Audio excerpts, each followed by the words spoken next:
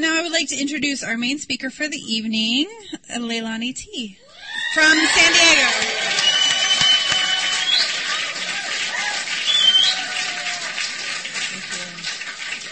Wow, thank you so much. Can you hear me? Thank you so much. My name is Leilani. I'm a recovered alcoholic. Hi. Happy birthday to Bill and Sherry. Welcome to all the newcomers. I'm really, really glad you're here.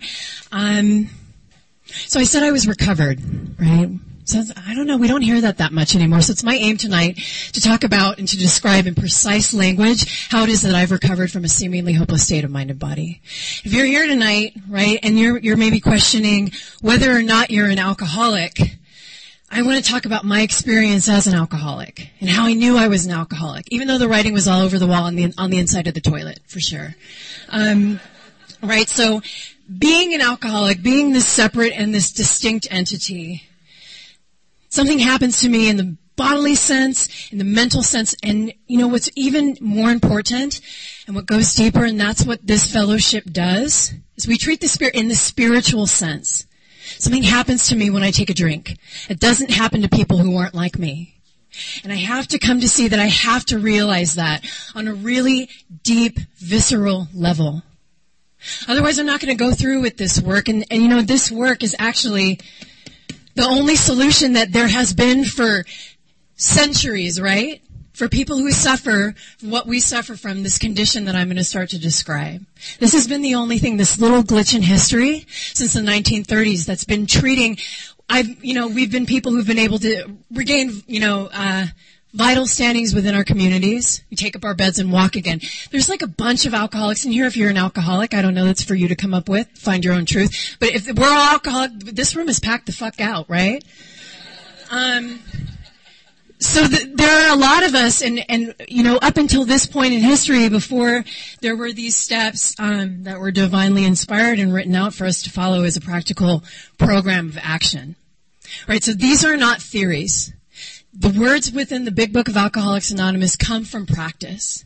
And it's actually, the words in here are the steps. So we put the short version up on the wall just to give you like a sneaky peek into what's coming for you. If you haven't worked them yet, but they can't, in my experience, I couldn't work the steps as outlined off the wall and get the same results, get the promises that are described in the book. That wasn't going to work. And I wanted what was described in the book. I really wanted, you know what I wanted? I wanted sanity. Insanity, in terms of, we hear insanity kicked around a lot. It's used very loosely, this kind of pop psychology term. Girl, that's crazy. I was crazy. I was crazy. I'm sure all of us did some right? We did some crazy things. People do crazy things when they're drunk. It's a mood, mind altering substance. We go crazy. I'm sure the stories in this room collectively could peel the wallpaper off the walls, right? Crazy. However, when we're talking about defining what a real alcoholic is, the true insanity of alcoholism, an alcoholic, isn't what I do when I'm drunk. It's that knowing what I do when I'm drunk, I get drunk. What? Wait a second. So knowing what happens to me when I put alcohol into my system, which is that this doctor tells me in the beginning of the book I'm a separate and distinct entity, I react in a phenomenon of craving. I need more alcohol. I'm not drinking because times are good. They're good sometimes. I'm not drinking because times are bad towards the end. They're mostly bad, right, towards the end for me, the last 10 years. I'm drinking to overcome a craving beyond my mental control because I'm physically reacting to the substance. Molecularly, on a cellular level, I respond to alcohol with excitement. Right? It's just right? It's, which is different from other allergies. Other allergies people suffer from, they have peanut butter, they swallow up, they're like, fuck, no, I'm not doing that again.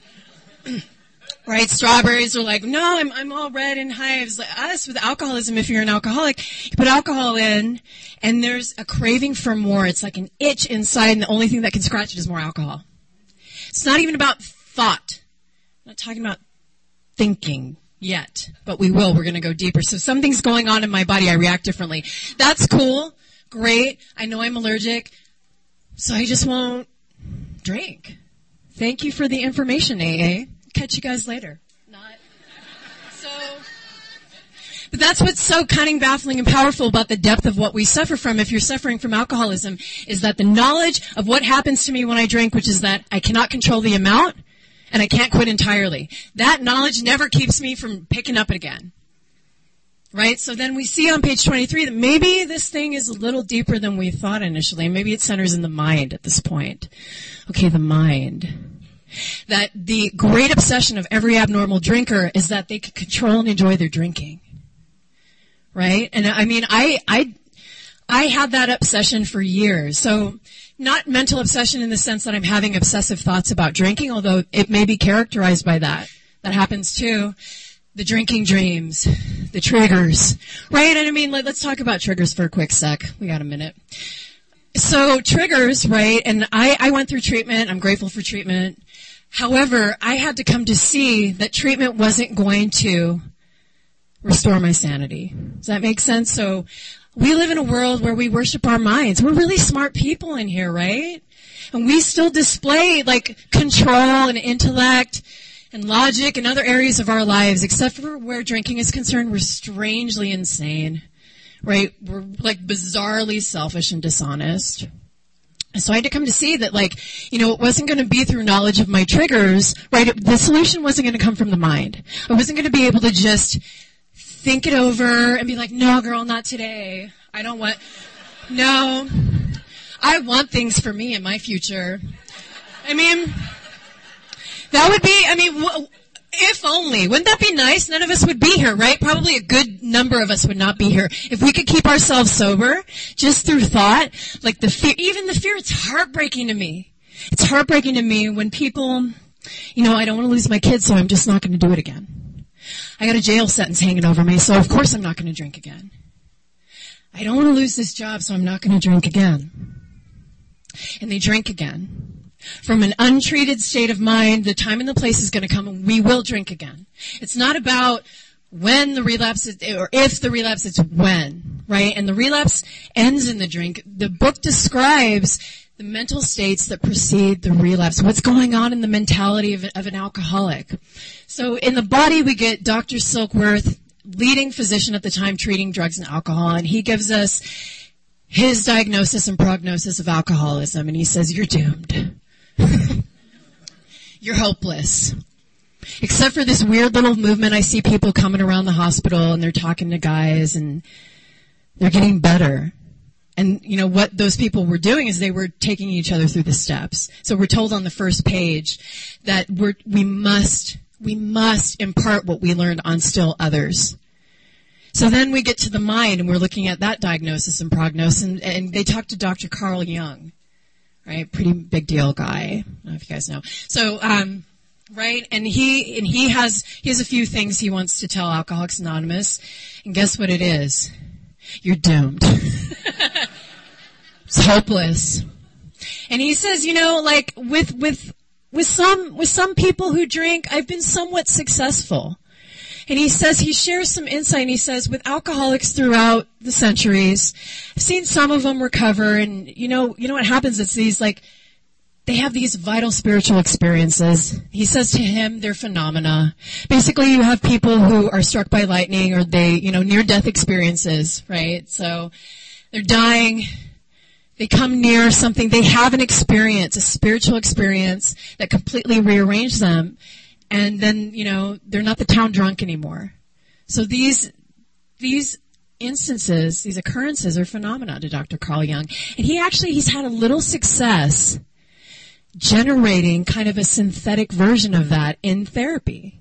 And he says, but, I'm sorry, wait, I see your hopes are getting up. I'm sorry, but for the chronic true alcoholic, no. I've never been able to save one of those. I've never been able to treat somewhere where the mental state of a chronic alcoholic exists. You're doomed. Right? That's pretty intense. So this state of mind that exists, right? This lack of proportion to think straight when it comes to alcohol. I know what happens to me when I drink. I can't do a pro and con list, right? I know what happens to me when I drink, and I keep drinking. I keep drinking. Right? Like how we would approach maybe some other problems in our lives. Cool, I'm just going to hang on. And so we start to concede and see the concept and the depth of powerlessness. So you're telling me that I can't solve this through my mind? To me, that means it's not of the mind. If it could be treated, right, wouldn't we have, if it was like synaptic misfiring or some brain chemistry, some neurons not matching up, right? Or wouldn't it be solved through therapy, right? Would therapy successfully treat it? And to me, we have to go deeper. And if you're a real alcoholic who wants to get over it, right? And that's what the book says. You want to get over it? Like really get over it. Not live in fear. Not have to just hang on to the edge of your seat, right? Do you want a life, the life that you were meant to lead? A life of freedom, right? A liberation. So I have to go deeper, because if I have this mentality, that brings me to the drink even without a thought. So, right, at certain times I'm unable to bring into my consciousness with sufficient force the suffering and the humiliation of even a week or a month ago. I just don't think. So I can't believe that the solution's going to come through my mind. I'm going to live by slogans. I'm just going to do the do and... The time's going to come, and I'm not even going to think. I'm going to be wasted again. And that's happened to me time and time again. And my hope is for tonight that as I'm speaking, you're digging through your own, and you're rooting through your own experience and seeing if what I'm saying is true for you, because this is about your own personal experience. I'm just sharing my life and how this work has been illuminated for me, right? And it's important that it must come alive. Right? Like turning statements into questions to generate a personal experience to me. Otherwise, it's just like these dudes from the 30s that have nothing to do with me. Except for, this is the only solution that's really known right now. If I can't stop myself with my own mind, why have I had this like strange lack of proportion to think clearly? Right? Sometimes that's where we want to go. Why does that exist? But the book says, like, hold up, wait a minute. We may not ever answer the riddle. It's not important. It's telling me why I'm an alcoholic. I just am. I respond mentally, physically, and spiritually when I take a drink. I don't need to, there are so many causational, psychosocial, economic, all of that, but doesn't really matter why I'm an alcoholic. I just need to get down and concede that I am one. And on page 30 it says, like, we've already gone through all this self-exploration, examination, and journey of discovery, and that's what it should be for you, this personal experience. Am I an alcoholic? Before I need to come into the room and just like say it, right? I need to find out, am I really willing to go to the lengths that are described in this book to recover from this dis-ease, this discomfort, this separation from health and spirit and God. So if I need to connect with that and coming to that place, I'm in that place of surrender where I can concede to my innermost self that I'm an alcoholic, and that's the first step in recovery, that I'm an alcoholic. So you want to ask, are you an alcoholic? If you are, as described in the book, right on pages 21 and 22, the real alcoholic, become dangerously, even disgustingly antisocial, right? Antisocial in terms of that, what can the world do for me? This attitude of entitlement that I know I had. I was like, what? I need to just suck everything I can out of this world, right? So, doing, tragic, absurd things. Just so selfish. Completely focused on my own pain, my disappointment with life, which always made for more drinking. Staying in that place, and that's the bondage of self, being a prisoner to that state of mind. That was my consciousness, that was my world, was my suffering, and being trapped there. So I start to see that there's something to this spiritual malady that they're describing to me. I've been full of fear. I've had trouble in my personal relationships. I haven't seemed to be of any real help to anyone. Can't make a living. I'm a prey to misery and depression. I'm unhappy. And that's the condition that I suffer from. And I treated that with alcohol. It wasn't the alcohol that brought that on. The alcohol was the solution to that.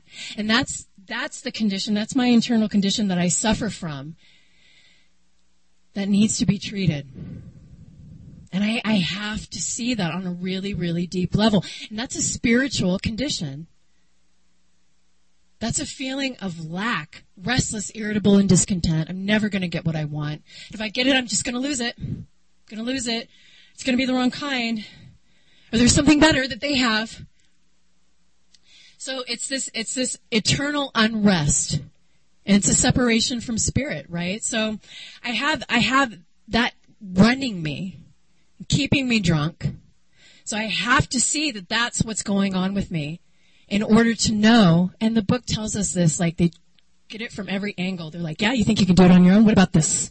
What about that? Right? So they're trying to snub out any lurking notion, any reservation that not only we can drink again, but that we could do it on our own. Right? That we could overcome alcoholism. If you're suffering from from alcoholism, right? Mental, spiritual, physical, that you can solve it on your own. They want to save you all the pain and the suffering of years through their bitter experience, right? I have to start to see that it's a solution to this condition, that deep feeling of restlessness, irritability, and discontent that's more important than anything in my life. Because I start to see that anything that I think I can get my hands on that's going to fix me, one, never has, right? How long have we looked for an external solution to an internal problem? So get the job, get the relationship, get the car, get the money, get them all, drink again, lose them all. Come and share about how I lost them all, right? So, right? Well, and we see that, and it's like, we welcome people back with open arms, and they share their experience with us and the road that they've tread, and it's like, yeah, you guys were right. What you see, I put everything first, and fuck, I lost it. Right? So we see it time. So I can't go for the stuff. I can't go for the cash and prizes. I can't go for this material world. I have to start to see that where do we live? Right? Where do you guys live? Right? Where do you live? We live, where do we live, Nathan? Right. We live internally. Right? How did you experience your day? Think about your day today. Right? I'm already asking you to think. I'm asking you to turn to your thoughts. Think about your thought life. What plane is it on? Right? Is it rooted in the material? How many times today were you able to turn and have awareness of the spiritual? To seek God consciousness, to move away from self. And then those days that we are in God consciousness, what are those days like? What is the feeling there? What is the lightness there? What is the freedom and the liberation there? And then those days and those moments, then I'm back in self. Now I'm in self-centeredness, self-seeking motives, selfishness, resentment, fear, dishonesty.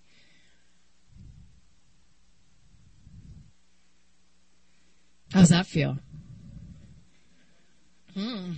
Feels like I need a drink, right? That's how that feels, right? And I mean with an untreated spirit, the untreated spirit, right, in that place of unrest and dis-ease will always result in the return of the mental obsession. It may not come as obsessive thoughts, right? That's the great delusion we can suffer from, is as an alcoholic in recovery, doing the room, doing my thing, there's this like delusion that I'm going to know when it's danger time. I'm going to know when I need to go to a meeting. I'm going to know when the relapse is going to come, right? And it's insane thinking.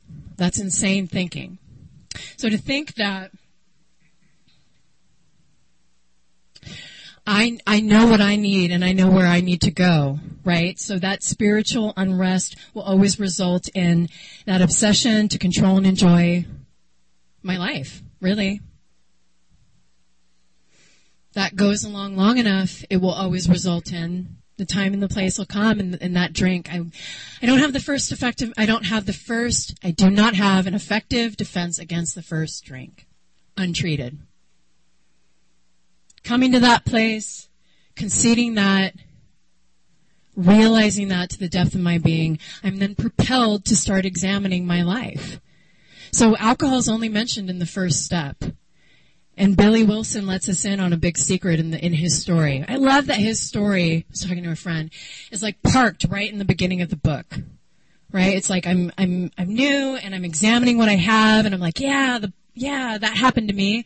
So I hope everybody has a good physical allergy story, right? When they just succumb to it.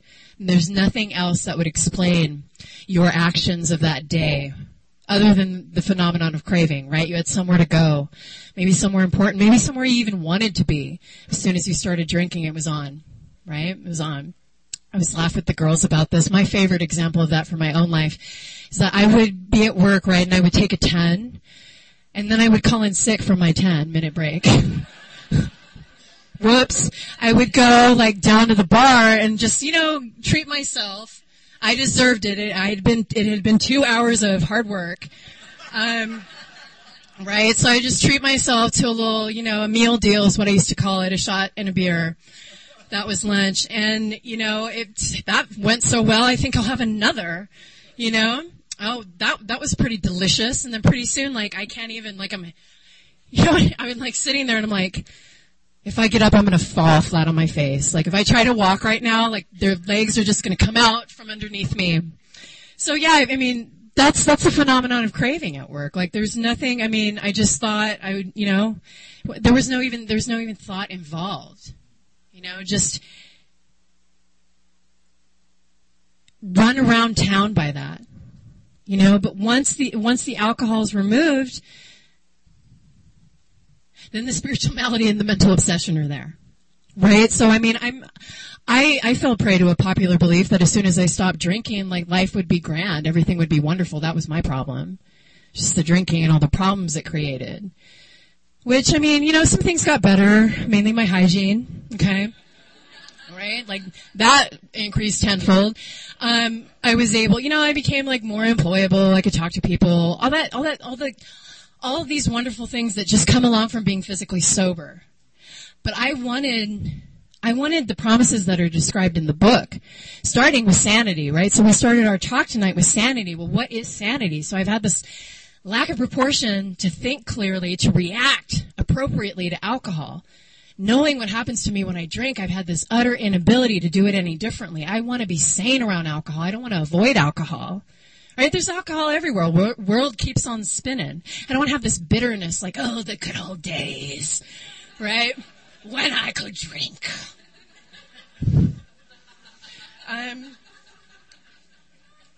That wasn't going to work for me, right? Because if I knew enough to know, even though I was super new, I knew that if I still wanted to drink, if some little piece of me wanted to drink, I would drink. I would eventually drink. That was historically what always happened. So I thought, I didn't know what Alcoholics Anonymous was. I knew what it was, and I feel like AA is so shittily portrayed in films and television. Why is it always like 3 chairs in a circle? What is that? Like, hello? Anyways, it's like 4 chairs, one of them's empty. And well, what it is actually, we're getting this bad rap. It's like, it looks like a group therapy session. And actually, like, Alcoholics Anonymous isn't group therapy. Because what we suffer from is not of the mind. So we come together, we have this amazing camaraderie, we have this beautiful fellowship of the Spirit, because we're sharing in a common solution. Right? We have a common peril, right? The book gives us this beautiful analogy. We're like the Titanic. It crashed, and all walks of life are on that boat. And we all celebrate having escaped. Had the people in Titanic escaped? I'm just realizing the failure of that metaphor. Okay, so pretend we escape. So wouldn't we be really, we'd be so joyous, right? And we are. We join in all this joy together, but it's not just because of the common peril, right? Like, we don't just get together and talk about, but we join in harmonious action, right? Based on the common solution that we found, and the common solution is the book. The common solution are the steps as outlined in the book. The common solution comes from studying this book and from taking the action that's required within it. Right? It's not somebody's own take, and that's why I love that you read, the traditions are read here, like principles before the personalities, because there are so many of us, and if it was just one way, would have destroyed this fellowship a long time ago. It was somebody's idea of the steps. Like, I'm just going to take you through, I'm just going to, let's poster board it, you know what I mean? And so I just want to stress that what I'm describing comes from my own experience and my own honest fear about when I came to Alcoholics Anonymous. And I thought there was no way that I could ever have a life that I didn't want to drink. Because even though, this is what's so, strange about alcoholism and those who suffer from it, is even though, my life was horrible. It was so dark. I couldn't escape my own self-pity.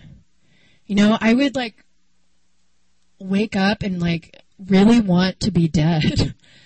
Just oh, am I awake again? Fine. Well, let's try again today.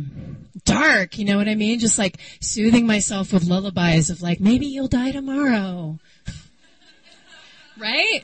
Heavy, right? And still, the insanity underneath that is I still liked to drink when I came here. I still liked the effects produced by alcohol.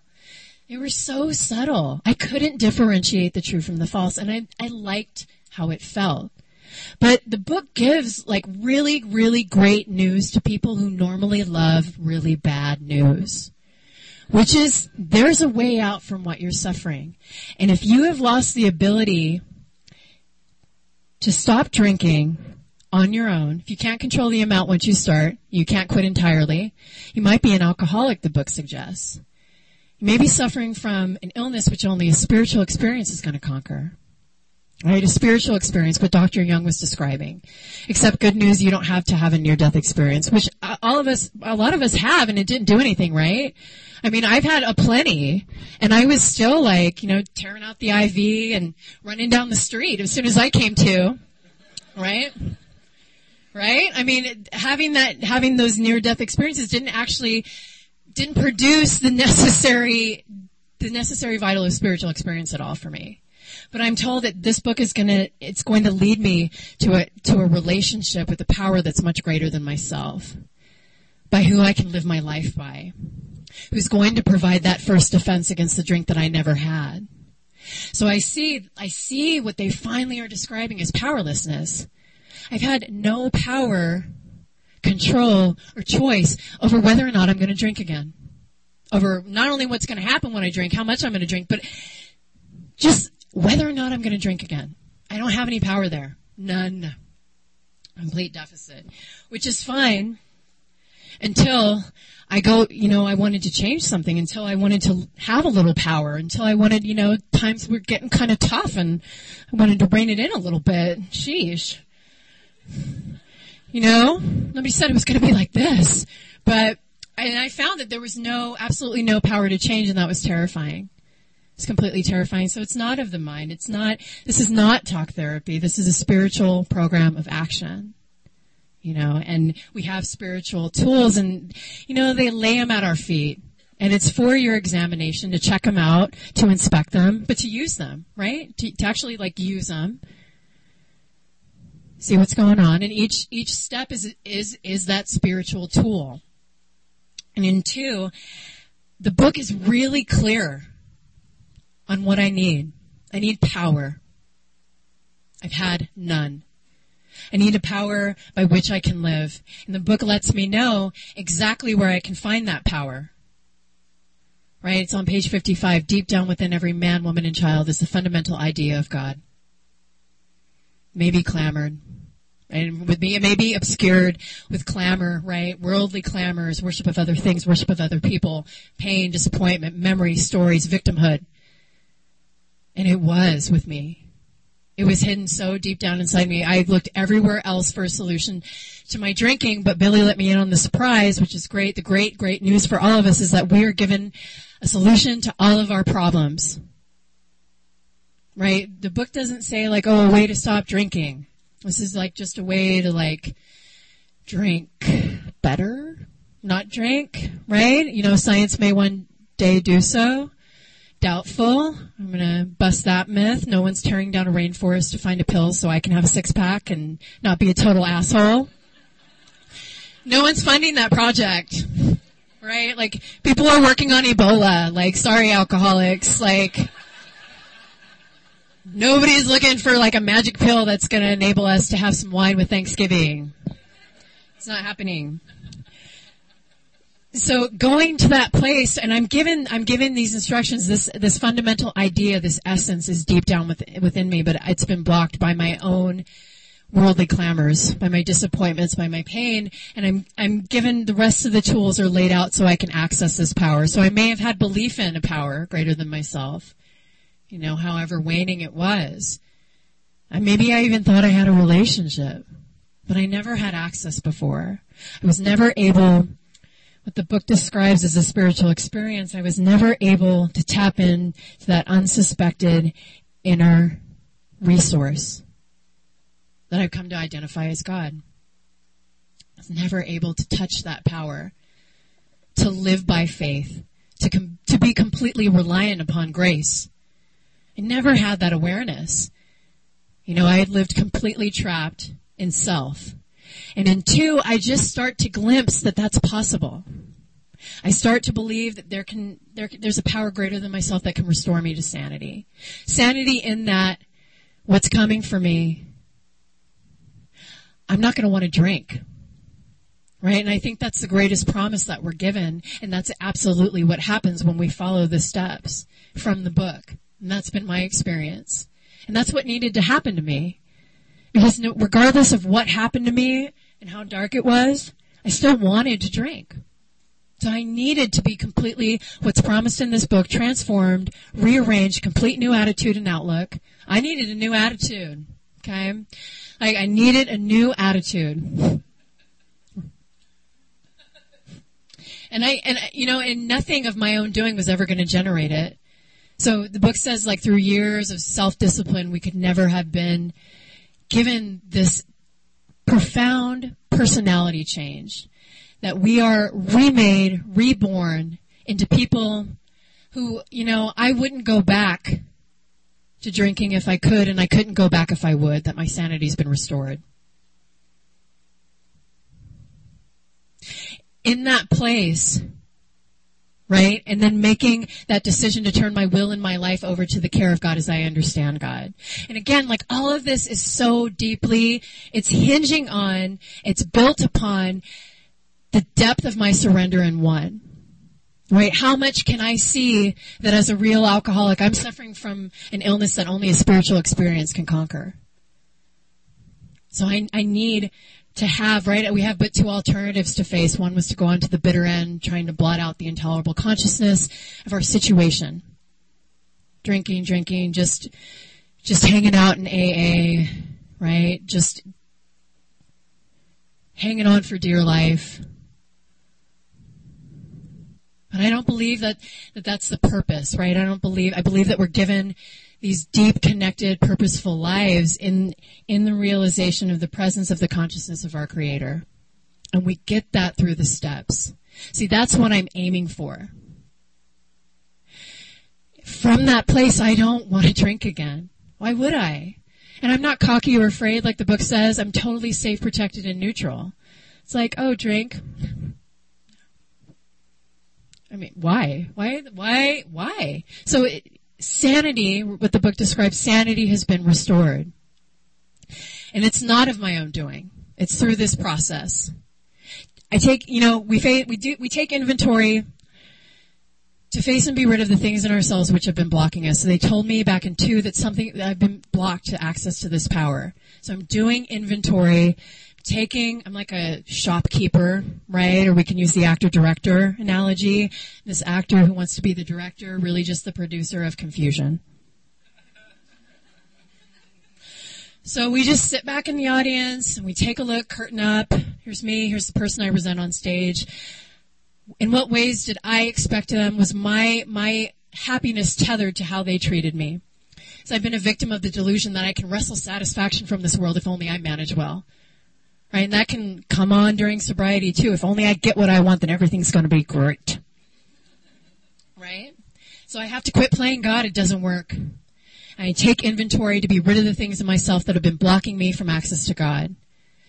I sit down with another human being. We invite God into the space, and I start to admit my defects of character. In that really sacred spiritual space, something happens that did not happen in the bar, because I used to talk about my shit all the time.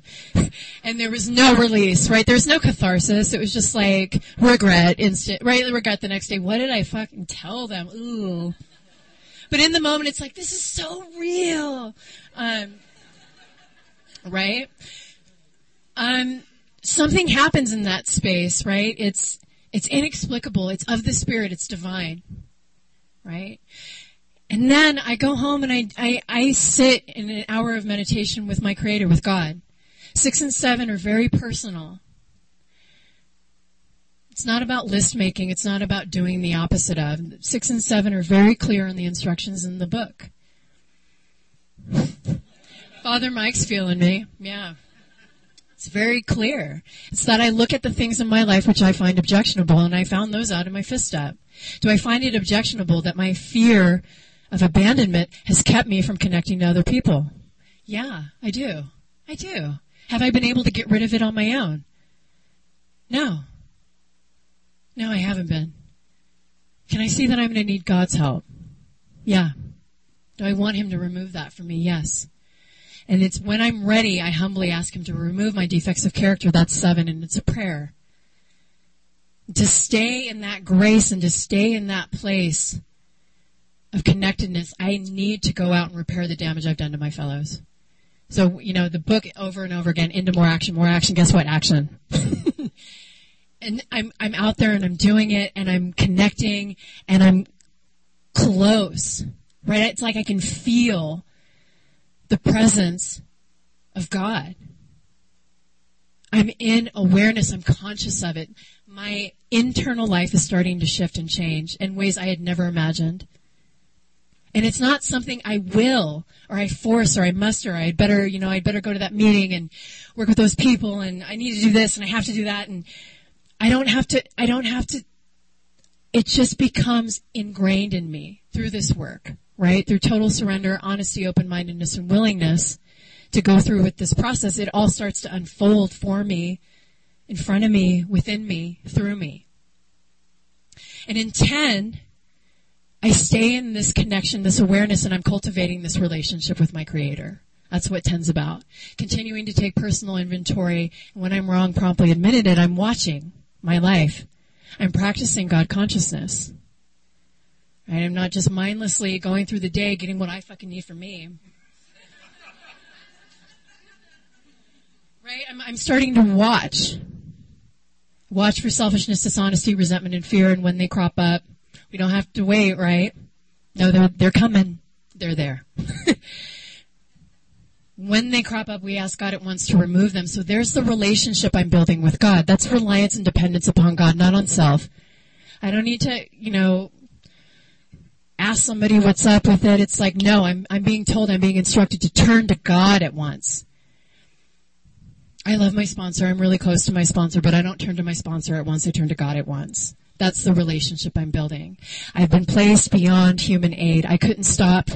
No matter what I did, nobody could keep me stopped. The cops couldn't keep me stopped. The judges couldn't keep me stopped. The nurses couldn't keep me stopped. So conceding and connected to my first step, that I am powerless over drugs, over alcohol. My life has become unmanageable, that no human power could relieve my alcoholism. And that God can and will if I seek God. Right? I have to seek God. I'm beyond human aid. I can't suddenly start to be relying on human aid again.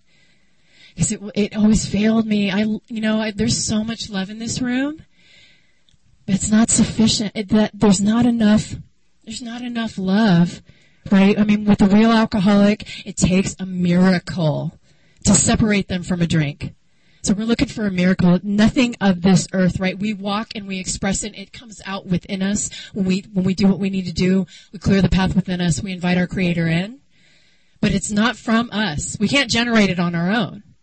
Right? And that's what I guess I thought Alcoholics Anonymous was, and that's what I think it's so sad that other people think it is I thought it was like a bunch of people who just like policed each other. Just like, where the you think you're going? no, sit down. And I was like, oh, that's not going to work for me because I'll eventually just like slip on out the door. As I always did, right? As I always did. I thought it was human aid and I was so relieved. Like I'm so eternally grateful that it's not. Because that would never, ever have brought me to this sane state of mind. There's not the sufficient force that could ever create the complete rearrangement of attitude and outlook. Nothing ever, it cannot be of human, right? So being in that place that God can and will when I seek God and seeing that God can and does, and then I continue to seek in prayer and meditation that relationship that I'm cultivating, that I'm nurturing, and that I'm living and abiding in.